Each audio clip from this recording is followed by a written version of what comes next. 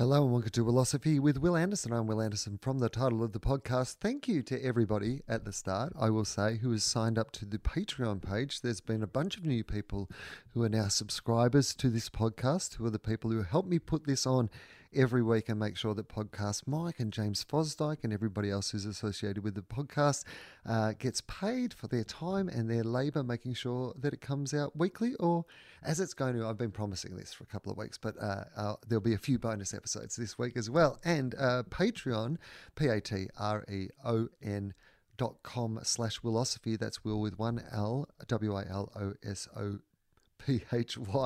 Oh man, I don't know why, but spelling that out loud always gets me. It might be tricky for you to find as well. Some people have given me that feedback. So please go to patreon.com/Willosophy. You can subscribe for as little as $1 a month. It's $1 American, I think. So it's not quite, it's a little bit more than that. But you can subscribe at a monthly donation, and it really helps. If we could double the amount of subscribers we have right now, this podcast would basically, have the finance to come out weekly and everyone to get paid. And when we're able to travel again, me to travel to record some episodes and stuff like that. So that's kind of the aim, about double where we are now. And I'm going to put out some Patreon bonus content that is coming. I am having a decent think about what the best idea is and what might be best value for people, and people might want to actually be interested in consuming there. So I'm having a really decent think about that. But if you're on the Patreon page and you want to send me a message, I will see that. So maybe you have requests. Maybe there's extra stuff that you would like. Some people have been giving me suggestions of guests who have been on the podcast before who they would love to have back. So happy to hear those as well. And some of those are actually coming up soon. So anyway, ramble, blah, blah, blah. Thank you for supporting the podcast is basically all I am saying. This is a returning guest. Loved this. This was fun. Alex Dyson. A lot of you might know Alex Dyson from his days of the Triple J Breakfast Show, but last time he was on the podcast, he was running for Parliament. So we talk about that.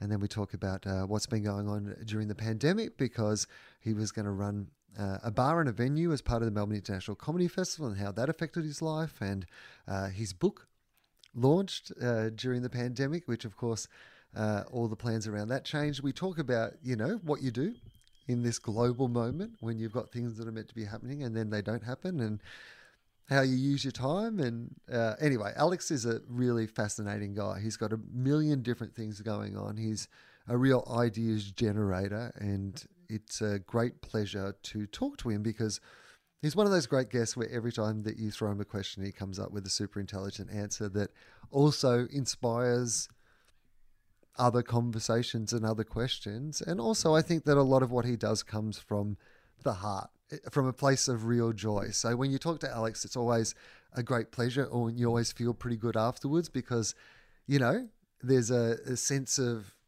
optimism and joy and dancing for the sake of dancing that he brings to the podcast. So check out his new old radio show / podcast. So Matt and Alex back together doing sort of a daily breakfast show, but not on breakfast radio. Anyway, we talk about that, and he's got a book and he's got an Insta, and he's doing all sorts of fun things during this pandemic time. So make sure you check out Alex Dyson and enjoy this episode. Thank you.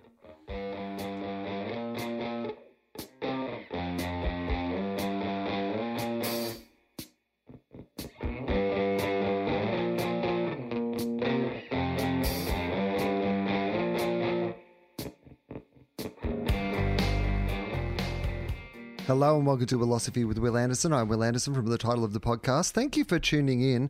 What I'm doing during these times that I'm going to call without precedent, maybe even unprecedented times that we are now living in, these uncertain times, I'd like you to know the Philosophy podcast is here for you. And the way that we're here for you is basically that I'm going back to previous guests on this podcast and checking back in, seeing what has happened in their life since we last spoke and how they're dealing with the times without precedent in which we live. So today's guest, who are you? That's how the podcast starts. Who are you? I'm Alex Dyson. Pleasure to be with you, Will.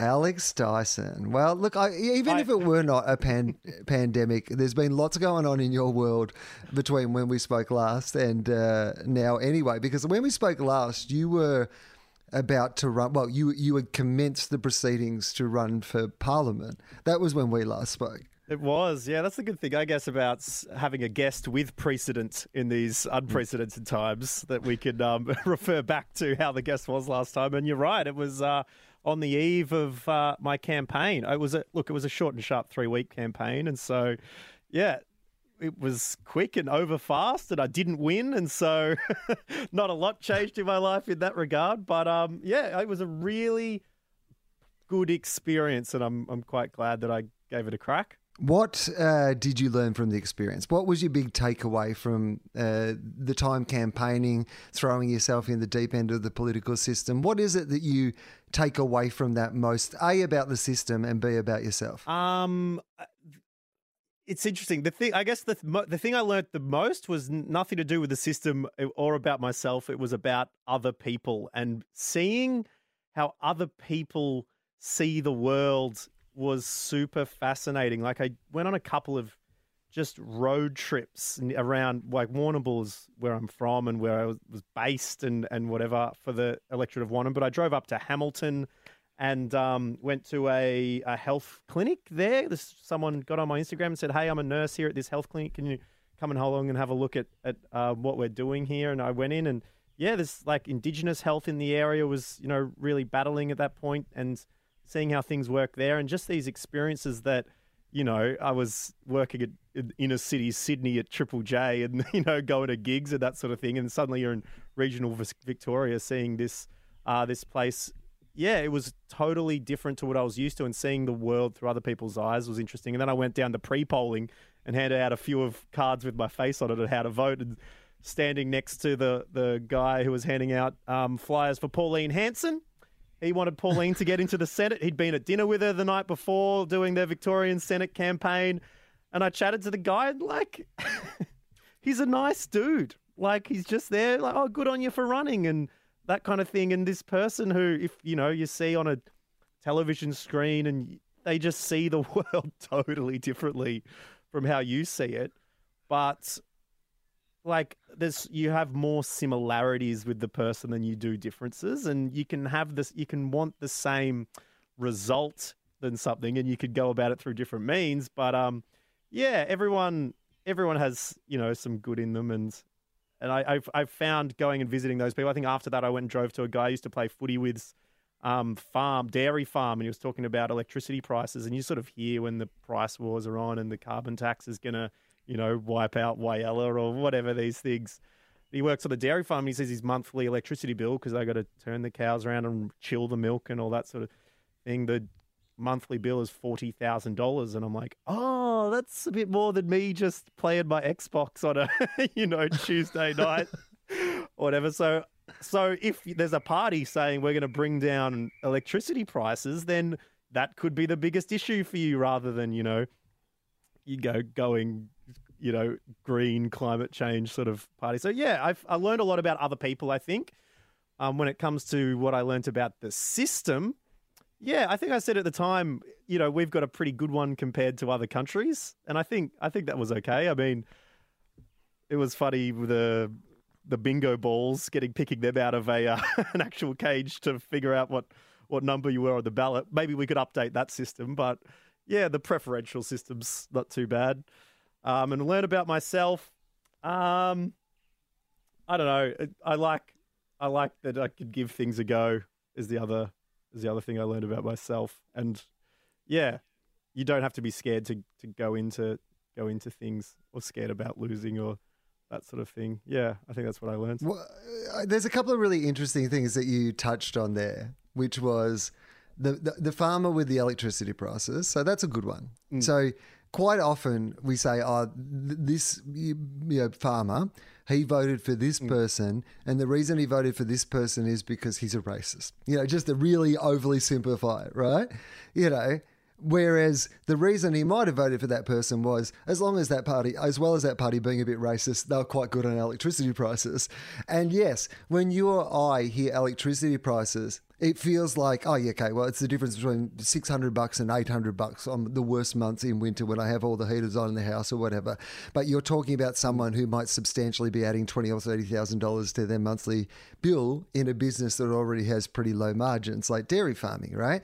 So if you just dismiss it outright as going, you can't be worried about electricity prices without actually saying, okay, if we're going to change the system, which we need to do around power and how power is generated, and part of that is going to be pricing, but part of that is going to have to be investing in innovation around farming communities and other big businesses that use a lot of electricity and offering them incentives to be getting more of that electricity from other sources, because you can't just go, we're going to put the price up without giving them some path out of that destroying their business. So that I love. I think that's fantastic. Yeah, I was standing on the the breakwater in Warrnambool about to film a video for my campaign launch of me doing an interpretive dance, which ended up going a lot further than I thought it would. It got played on Fox News in America, and it got played on the BBC World News in the UK, and I'm spinning my arms around in a wind turbine motion and doing a train thing. Anyway, I was doing that dance,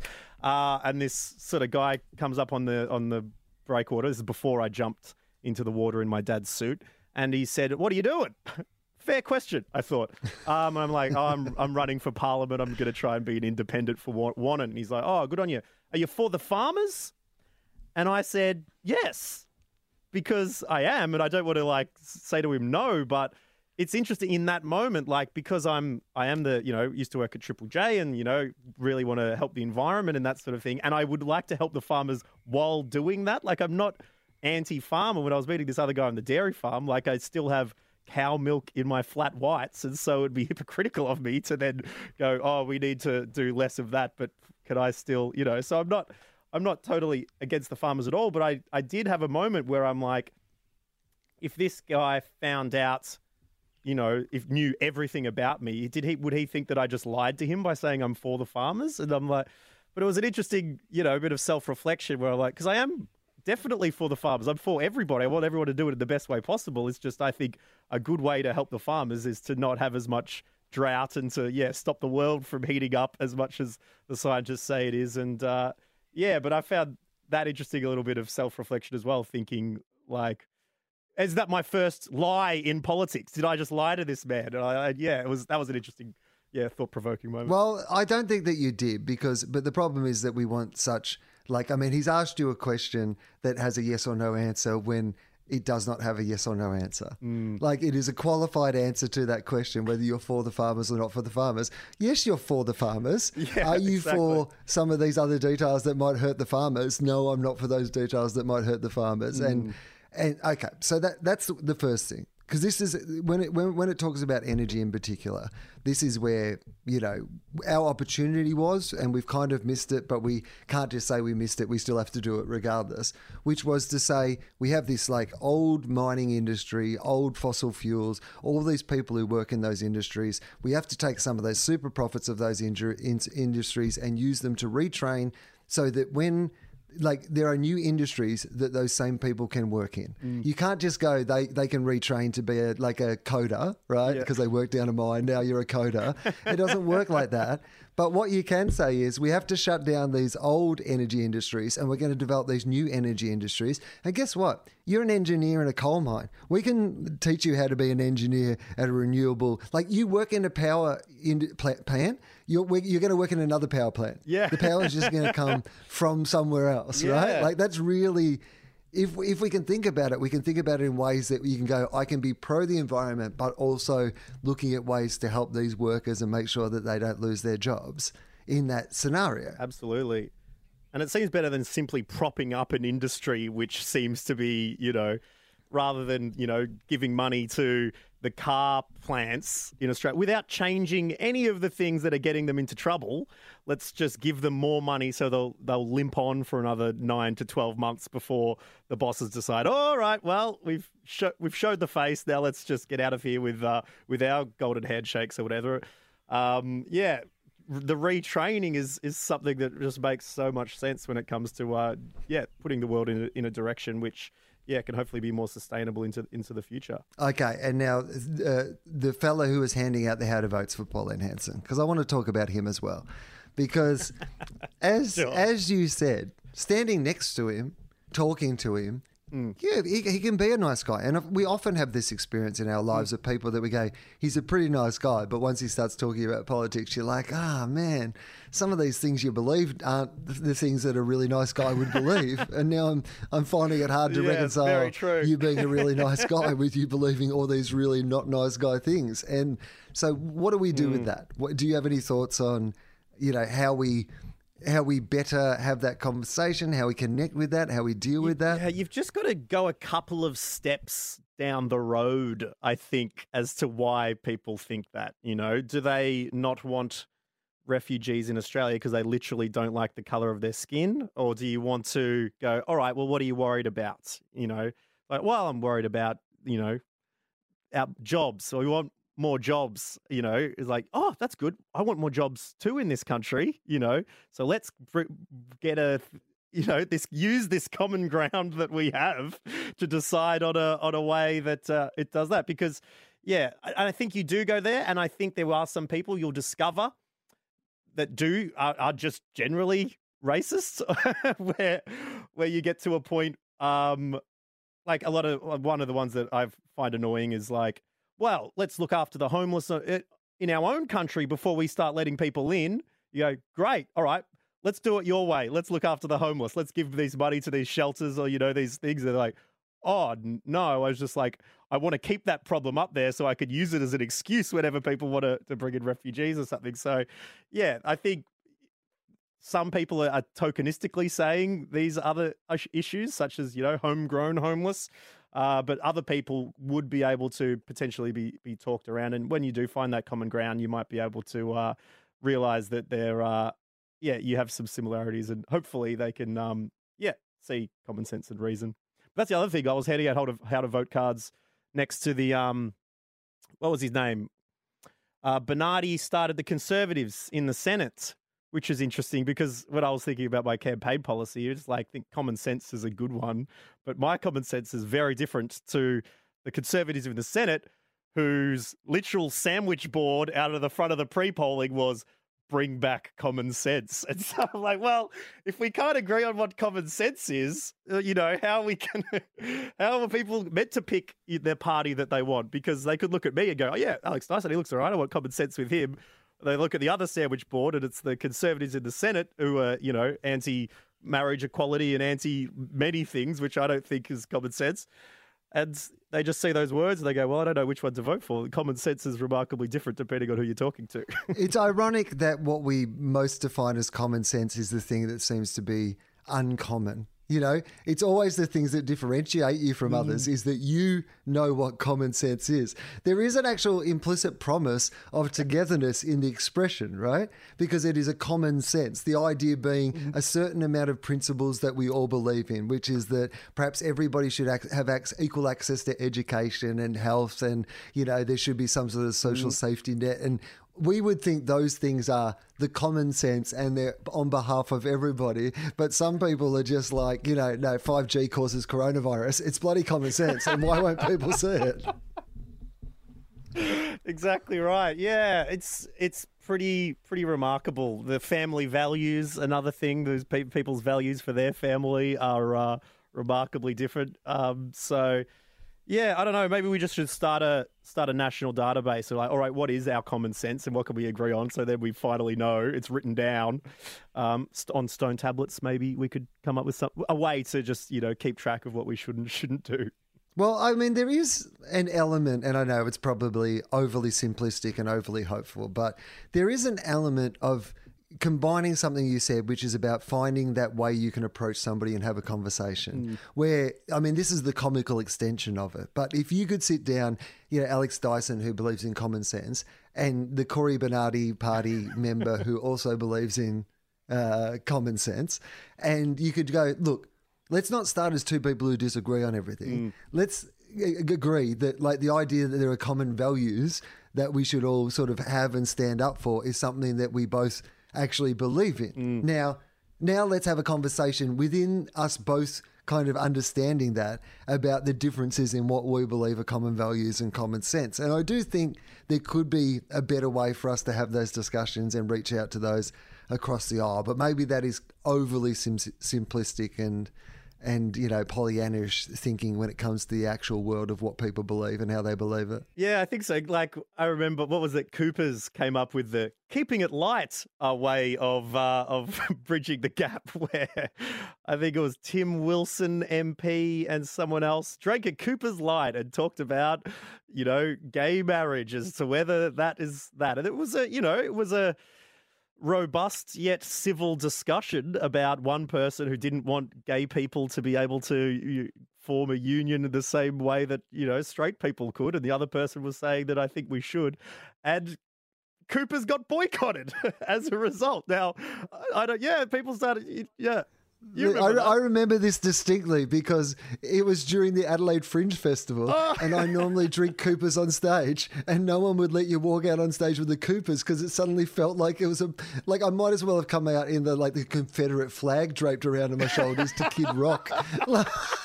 Because I wanted to drink a pale ale.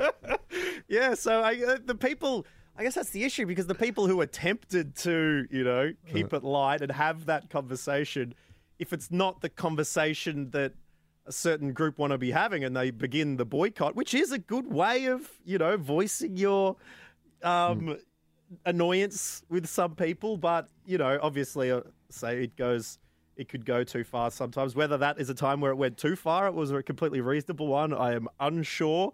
But I do remember it, that's one that springs to mind when you ask the question, how do we have that discussion and come and reach the middle ground? Because it's dangerous to do so.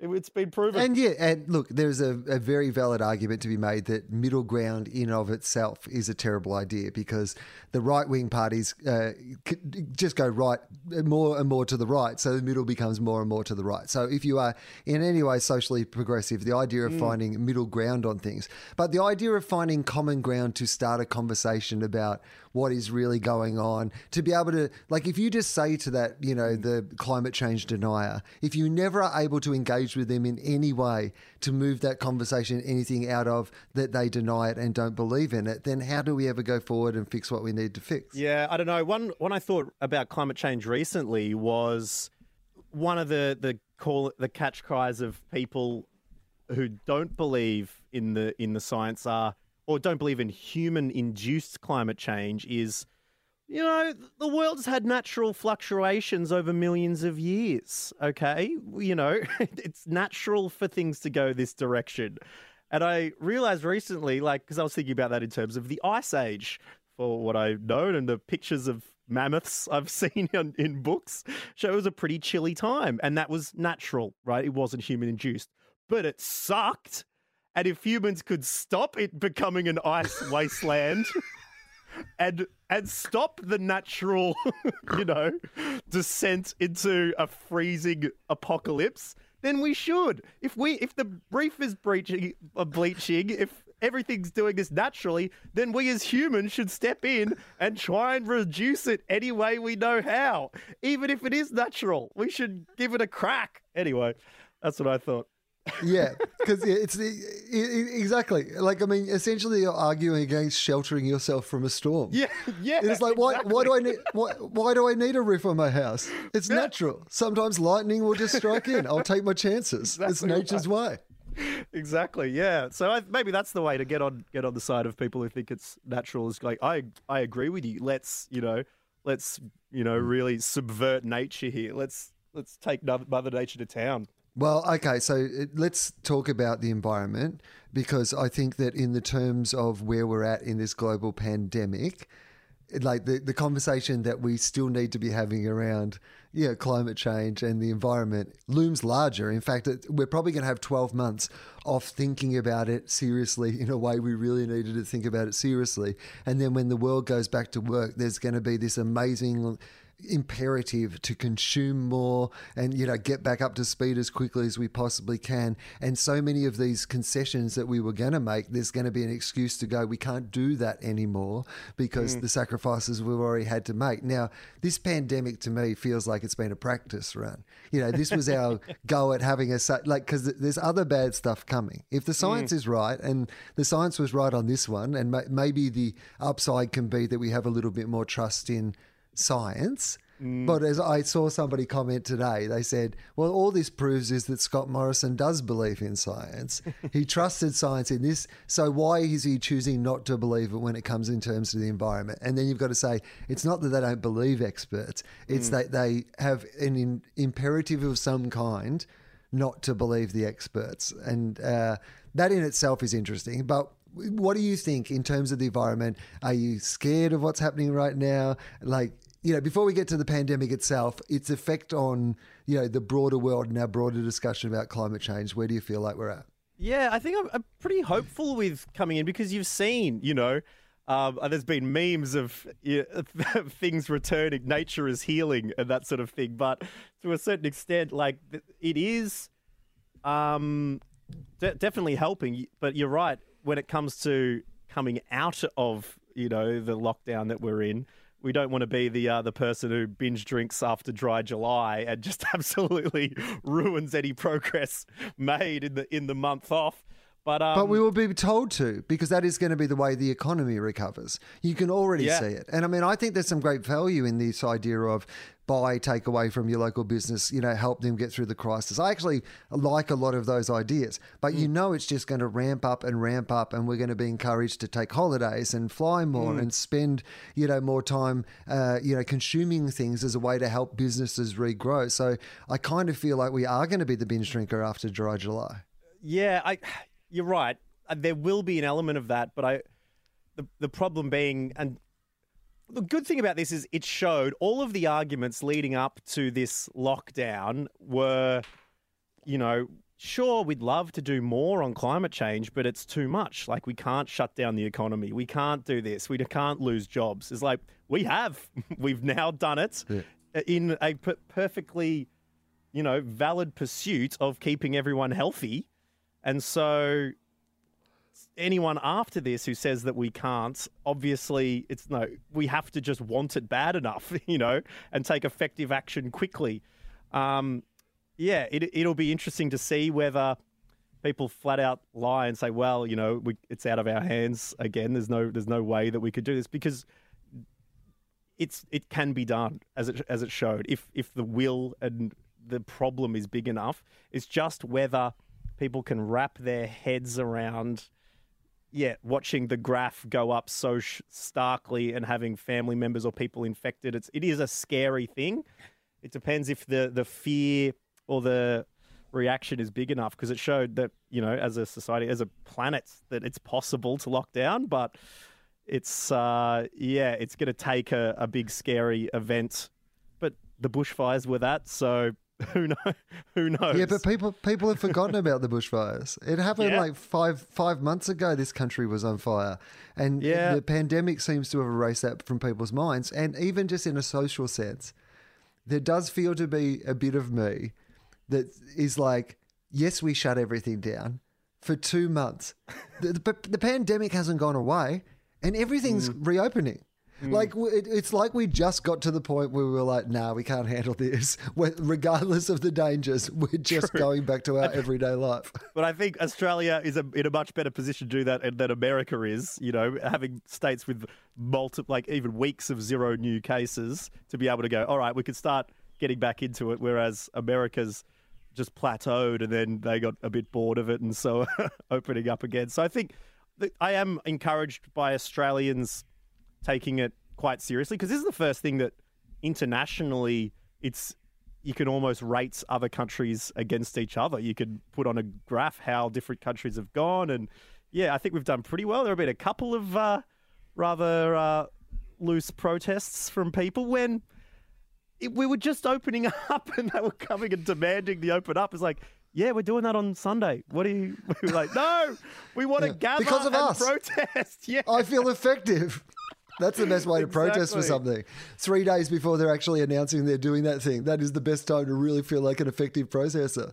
Exactly right. Oh man, I feel it's like, yeah, you just want to. It's like someone who's tapping in a goal. It was already going in, and you just tip your foot out and claim it. Yeah, goodness me. But yeah, I think Australians have done it pretty well. The thing that I'm worried about, and this is part of when we talked about the politics. Part of the reason I was getting into it, I was really annoyed at the discourse, and I think the global financial crisis is the closest direct comparison to how a government responds to an international incident where jobs are being lost all over the place.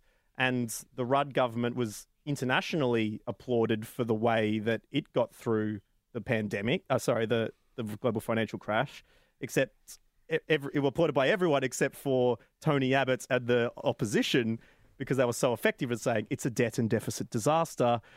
The schools stimulus was rubbish. This is all rubbish. We're in so much debt. This government can't handle anything. And then, they scrape through for another term of Gillard, and then they're booted out because of the rhetoric. And if the Labor Party on the back of this came in and said, it's a disgrace, they've handled this terribly, all of this has gone wrong, that sort of thing. It's a tough thing to do, but the Liberal Party, I think that they would be absolutely offended if someone said that about them, because I think in both instances, the government has done a relatively good job at getting through. There's been mistakes, absolutely. There's things could be left a little bit late. Things could have been explained poorly. There was a lot of errors going through, but as you can see, when you measure it up against other countries, I think we've done reasonably well, which means the bit that'll annoy me is when it comes out of it, they'll want to be praised for the effort they did, and they want to say we should be on top of the world. We've done better than all these countries. We're the best.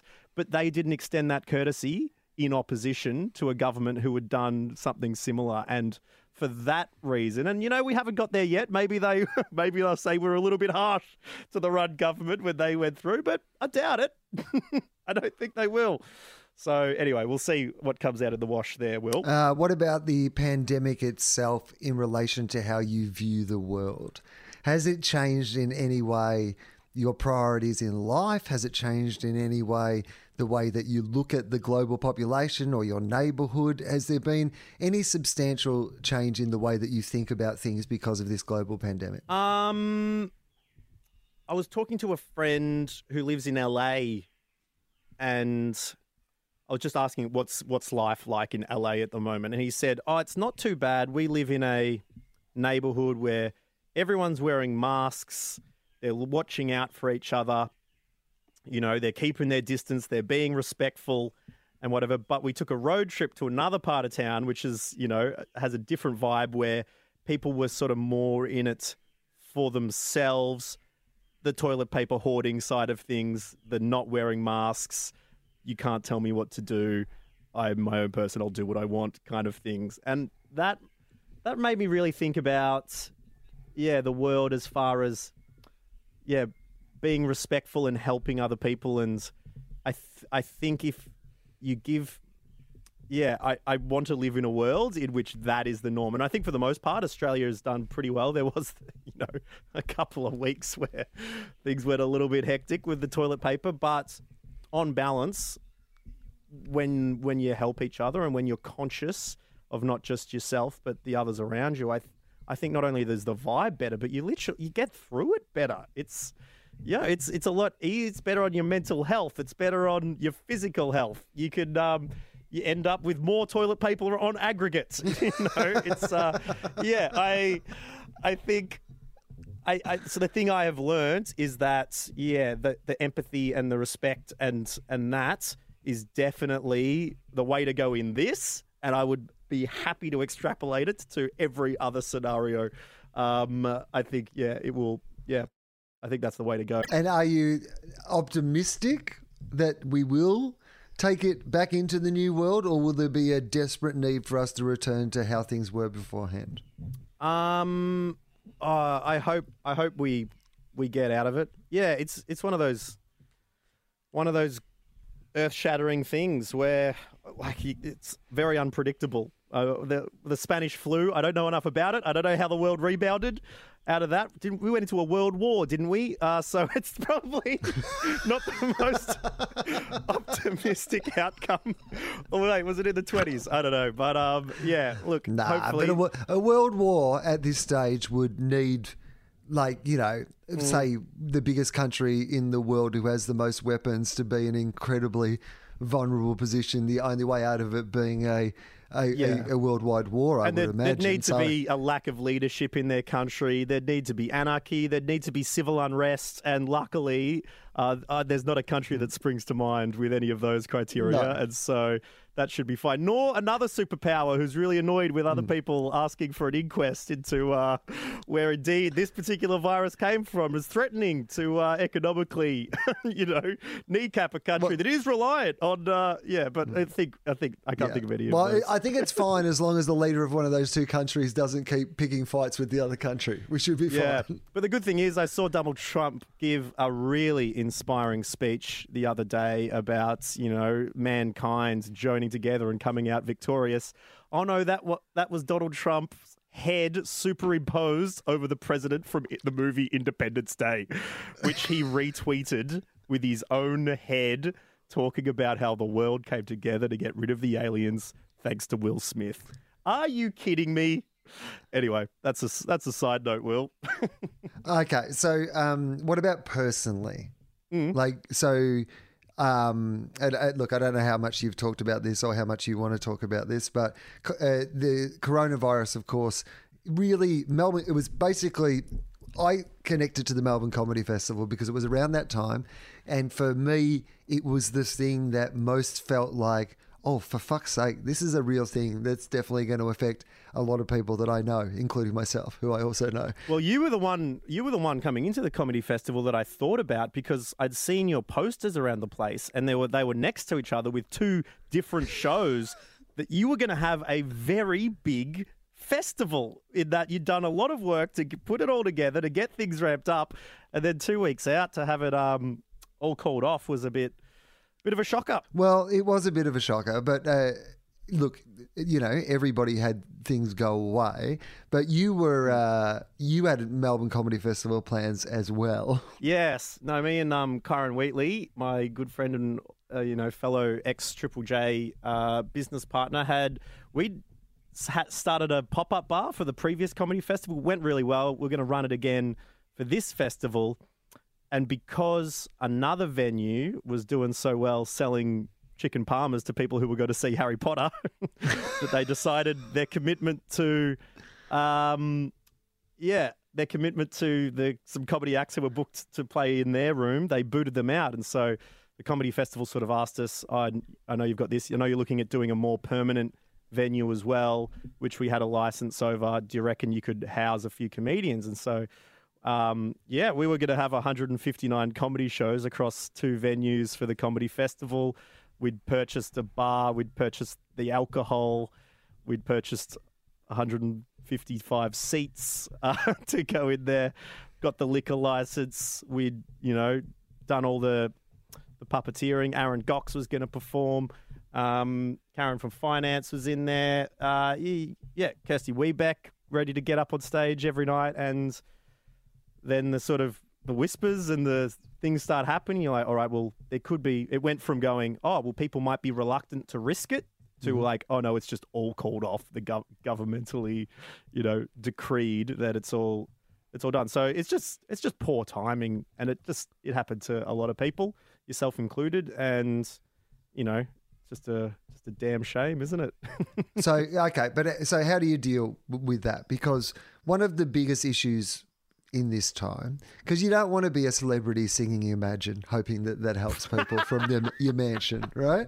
Like, I am exactly right. super aware of the fact of how lucky I am that, out of this time, even though, yes, I lost a lot, it would have been probably what I'd planned for the year about. I'll end up losing probably 90% of the money that I was going to make this year. So it'll be a big deal, and that'll cause problems in my life. Did you do JobKeeper?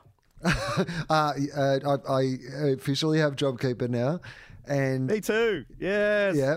Thanks, ABN Sole Trader. Well, it was very easy to. They said you've got to I can't even remember what the statistic is. It's like you've got to be earning I think 30% of what you were earning at the same time last year. Last year I was doing commercial radio and I'd just come out of the comedy festival and now I'm earning $0 and 0 cents. And so it was pretty easy to make that case, it turned out for me and JobKeeper. Yeah.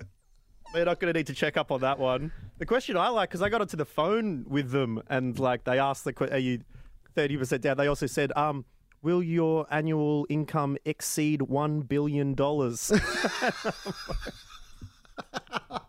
I think I should slip under. I didn't even need to go to the books to check that one. I was pretty sure I would be underneath. So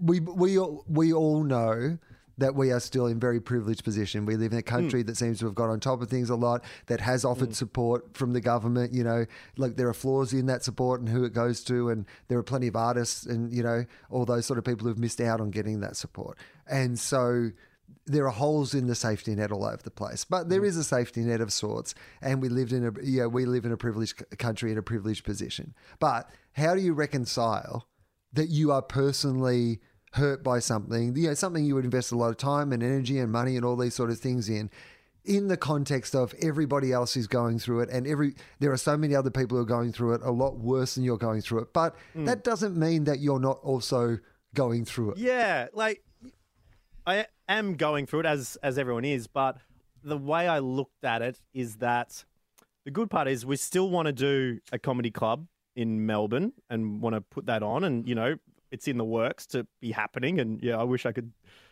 say more concrete plans, but hopefully in the next couple of months we'll have something up. And so I saw it 99 seats, 1.5 meters away from each other. Yeah, it could start out we're looking at the live streaming aspect. There's just a lot more legwork to do.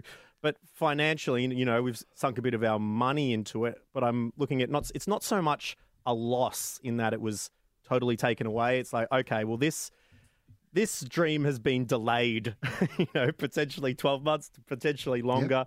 Yep. Like a lot of people in the entertainment industry, it's built on large groups of people gathering close together and enjoying some sort of form of entertainment. And hopefully there'll be a world in which we can do that in the future. But it's a shame that this year, we're not kicking back after Comedy Festival going, how fun was that? How great was that? All our hard work paid off and we're reaping it both financially and, socially and enjoyably. But I like to think that I get through by thinking, okay, I haven't lost all of this money, rather than it's okay, we're kicking the can down the road a little bit and we'll hopefully be back. Because you're right, we're fortunate enough to be in a position where it's not the end of a lot of things. It's just hopefully a pause. It will be interesting to see, though, how art recovers, because as you said, particularly the comedic arts, when you're not only jamming a whole bunch of people in a room, because that's what people don't realise, is it's not just the lounge, Cafe Lounge in Sydney, a great room that ran there for a decade or more, went under during this time. And there'll be other smaller rooms that go under because the pub will no longer be able to afford, getting the right amount of people in, because they'll have to be social. You can't jam 100 people in a basement, all up against each other for a while, all these sort of things. So that's the lower rung of the industry and how it exists there. And so that's going to be tough. But also, you're not going to be able to do it at the top end either, where you say, I'm going to get 1,000 people or 2,000 people or 3,000 people in a room, and what I'm going to do for an hour and a half is try to make them expel their fluids out of their mouth in and around everybody. It's literally the worst thing that you could possibly do in that situation. So there is a fear, because I was saying this to a bloke at the shops the other day who was celebrating the fact that things were starting to reopen, and he said, it's good to be able to get back to work, and I totally understood that. But I also said to him, I said, I don't know when I'm going to get back to work, not the work that I really love to do, and the thing that I is kind of my main job. I don't know when that's coming back. It might still be a year from now. I hope it isn't, but it might still be. Yeah, it's scary, and particularly, because I've had the last year, I've had that window into the business side of things, when places are announcing that you are allowed 10 people, provided it's, 4 square meters or 20 people. I'm just realizing it's you barely make money it's hard enough to make money when this isn't on, It's difficult enough to make a living in hospitality, particularly in the CBD of places. There's so many factors that go into it that it's just not viable with everything available to you, let alone a restriction on how many people you can have into a space. And so, yeah, it will be very interesting to see. And seeing places go on the market, like the Gasometer in Melbourne, a live music venue, is up for sale, but it's also like who's gonna purchase? It's a bloody big risk. And even like when talking about this new comedy venture, like even getting the banks on board to literally act, you need a ID when people sell tickets online. You need a bank or a financial institution to be able to take a booking, basically. And we've gone to two of the big banks, one of which is one that has billboards around everywhere, and their website is full of their catchphrase, "We're here to support you." And you go, "Oh, we're going to sell tickets online," and that, and it's like, "Sorry, too high risk for us." And we're like, "What? What?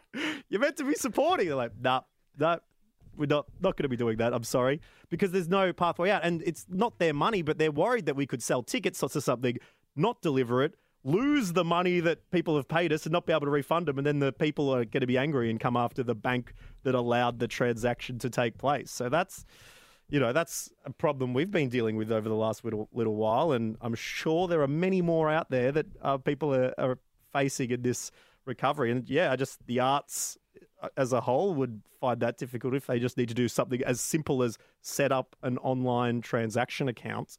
It's pretty scary. How have you dealt with the personal effects, as in like just in a life sense? What's it been like for you to stay at home?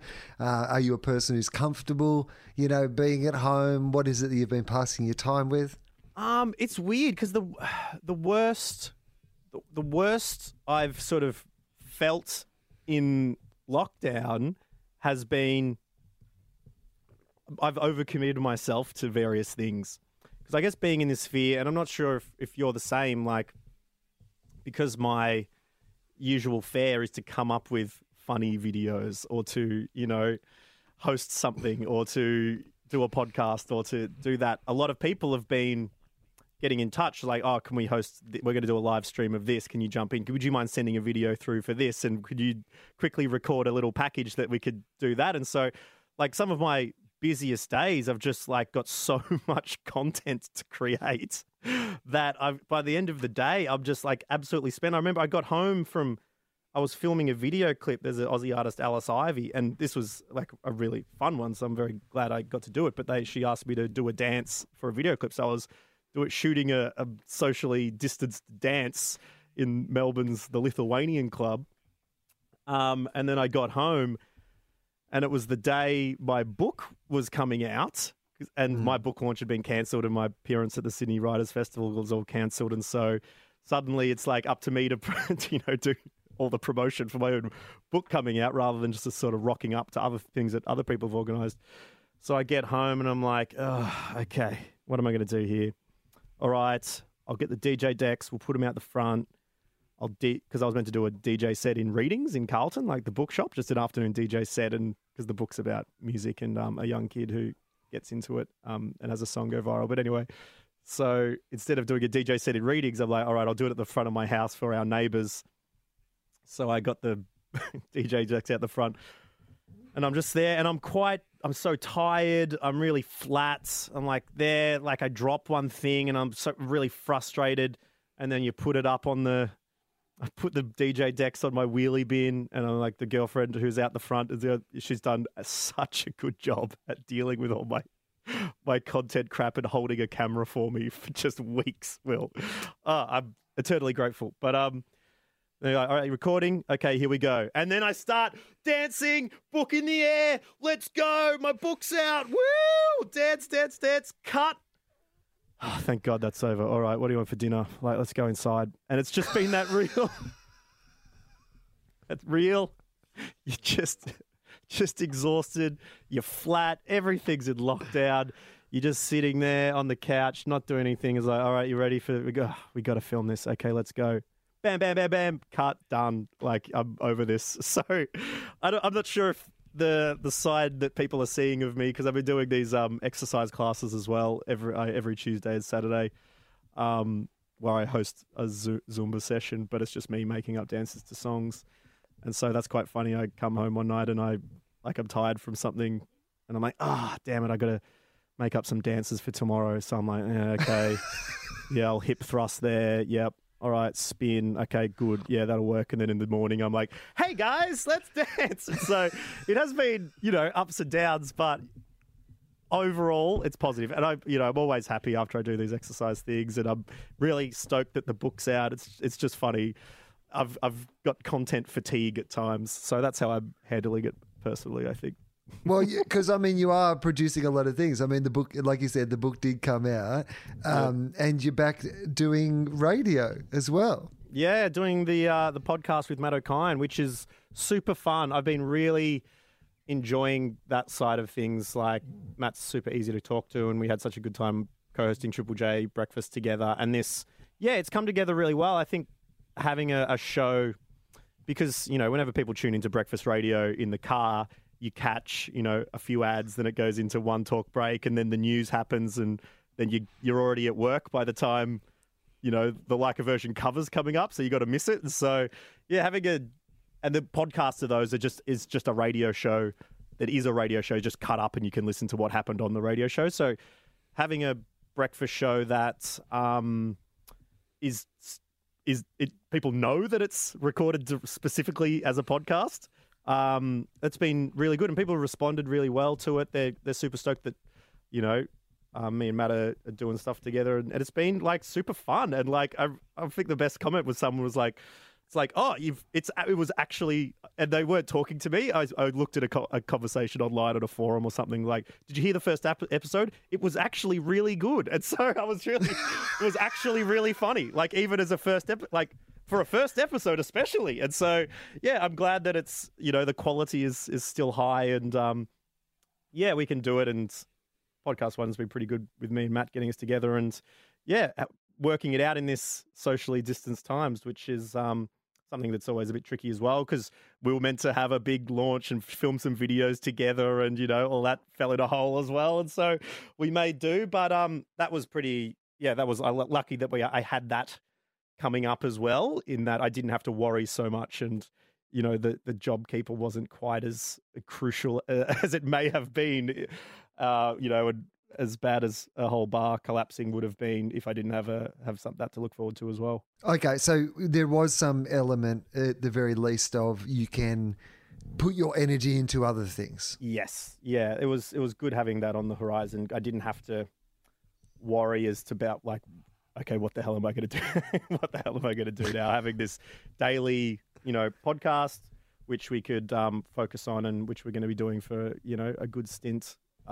Which hopefully we can grow and have people listening every day. And it's been fun really getting back and talking to people. On the one we recorded yesterday, we had our first live birth. We talked to a woman in labour and her partner, and she was 10 hours in, and she was, keeping on a brave voice. You could tell. I think if I didn't know she was in labour, I probably wouldn't have guessed, but I would have known something was up.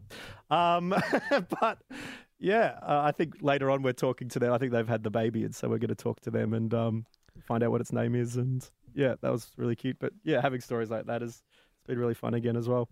And what's it like? How long had it been since you and Matt had worked together?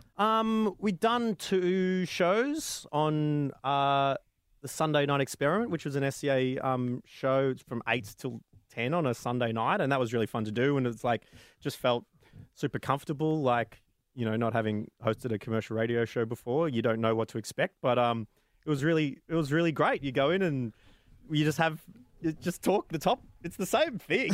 You're just talking with your mate, and if something feels icky, you go, no, I don't want to talk about that.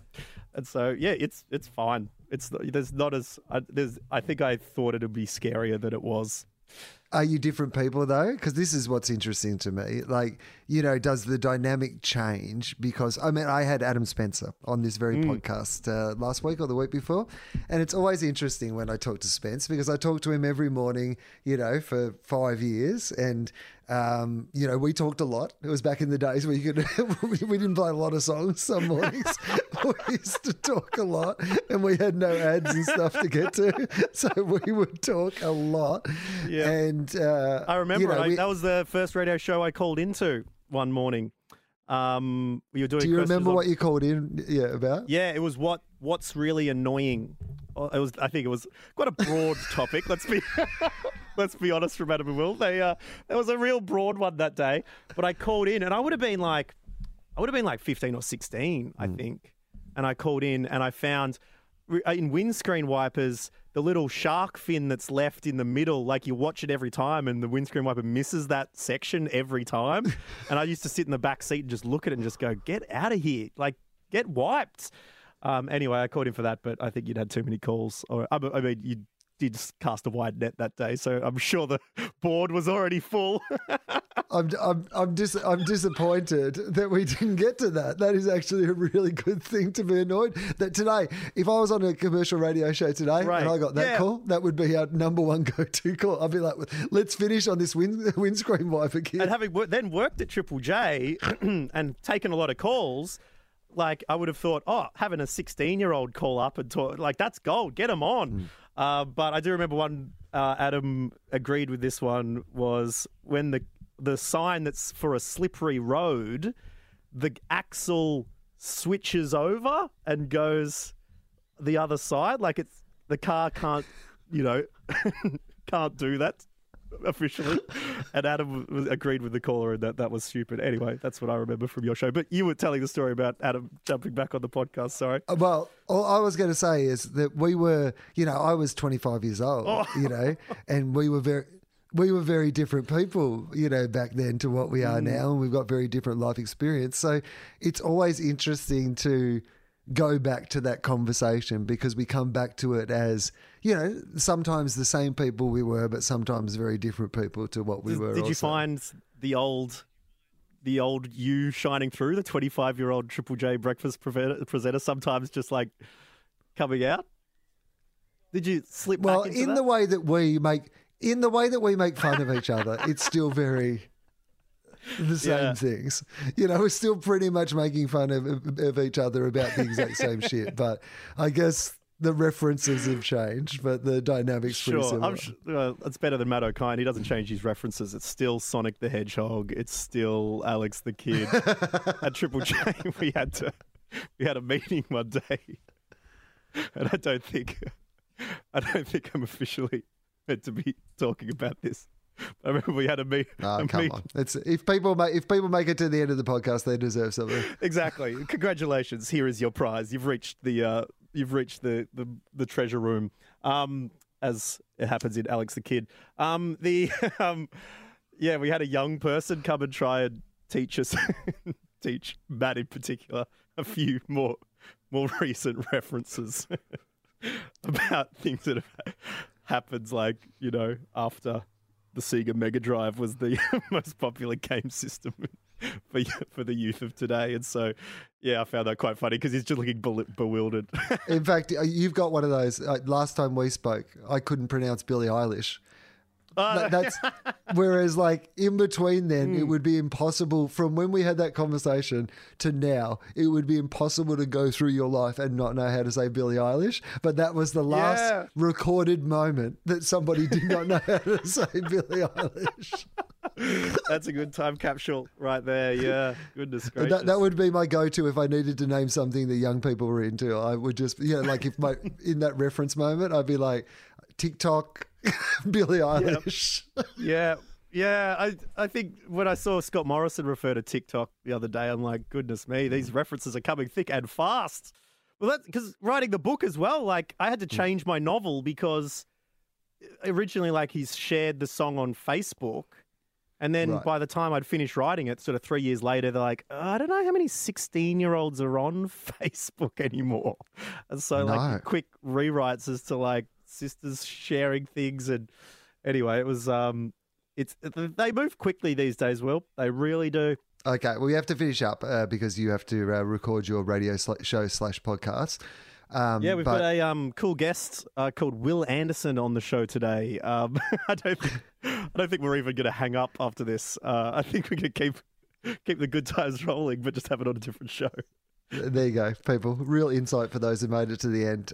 Somebody asked me on my on my Patreon page, and here's the thing about my Patreon page: it's patreon.com/Wilosophy, WILOSOPHY, and I always appreciated the people who signed up there, but right now it is my only income, so I super appreciate them, and I've been trying to show them some super appreciation and love. So anyone who's sending me a message on Patreon, I'm trying to get back to everybody, and it's a good place if you want to suggest a guest for the podcast or you want to have a conversation around something that was said on the podcast. I don't always see it when it's on the other social medias, but if you are a Patreon subscriber and you send me a message, I promise I will respond. And so somebody suggested I bring back the time travel question. So she said, even though you're updating and people have already answered this question on your podcast, I would like to know if their answer has changed post-pandemic. So the question is, you have a return I wish I could trip. jump in a time capsule and ask myself what I said in that time to see if it's changed. Anyway, sorry, go ahead. Well, so what I'm going to say to you now is I have a time machine and you get to have a return trip on the time machine. Where are you going to? And it's anywhere, isn't it? Anywhere or anywhere in your life? Yeah, and do we get to interact, or is it literally an Ebenezer Scrooge, just a voyeur peeping Tom time travel? You can do whatever you want when you're there. Yeah. You can just be a voyeur, or you can interact as much as you want. You got 24 hours, and but I have to spend the 24 hours in the one place. It's a one-way trip. It's a one-way round trip. Yeah. Okay. If that makes sense. Oh man. Can I go forward as well, or just back? No one's ever asked, but yes, absolutely. Why I not? can go forward. Why does it only have to go backwards? That's that is time. absolutely. It'd be a pretty bootleg time travel machine if we could only go one direction in time. All right. So firstly, here's what I'm going to fucking say: is that this is already paid off as me asking this question. So to that Facebook, that Patreon person, I firstly will say to you, I wish I knew your name to give you a personalised shout out, but I will say this: congratulations, it was good to ask this question. Brilliant. No one's ever thought about it. This is post-pandemic thinking. What if we go forward in time? Yeah, well, I would probably, so hopefully everything going well, I start getting up in my age towards 2100, right? So I reckon I'll go another... Years old, yeah. So 2100. So I'll be about... I calculated when I was quite young. I'm like, yeah, if I live to 112, I could see out the 21st century, try and get into the 22nd. Okay.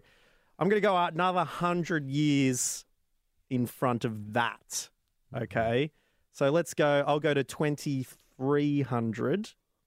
Check in, see how it's going. Chat to some people, take a few photos. Do I get to take some photos? Is that? Yeah, sure. Yeah, cool. Come back, let everyone know, all right, this is where we're going to end up, all right? Or you could listen to the kooky breakfast radio host who claims he can travel through time and... and finally, we can sort this out once and for all.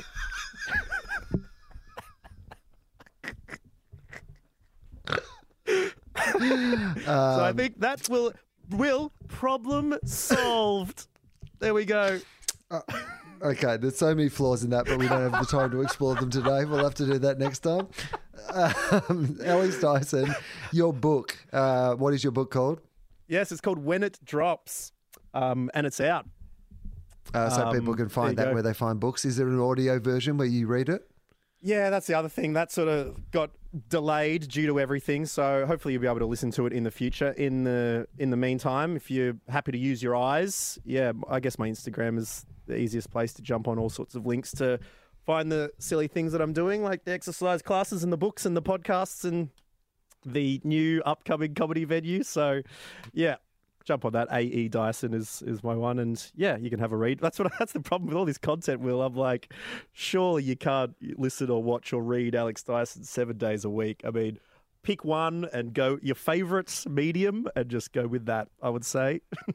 There is a worry at the moment, I think, that like so many people are obsessed with, producing content. But I think a lot of the places we actually consume that content, we're not consuming them. I think people listen to podcasts when they go to the gym or they're still going for a walk. They're still doing some of those things. But I certainly feel like on a personal level, I'm not listening to as much stuff or consuming as much stuff as I was. Maybe more movies and Netflix and things you might actually sit down in front of, series. But that sort of day-to-day, while I'm waiting, while I'm going from one thing to the other sort of content, I'm not actually, sometimes I watch that video while I'm in the back of an Uber or something going somewhere.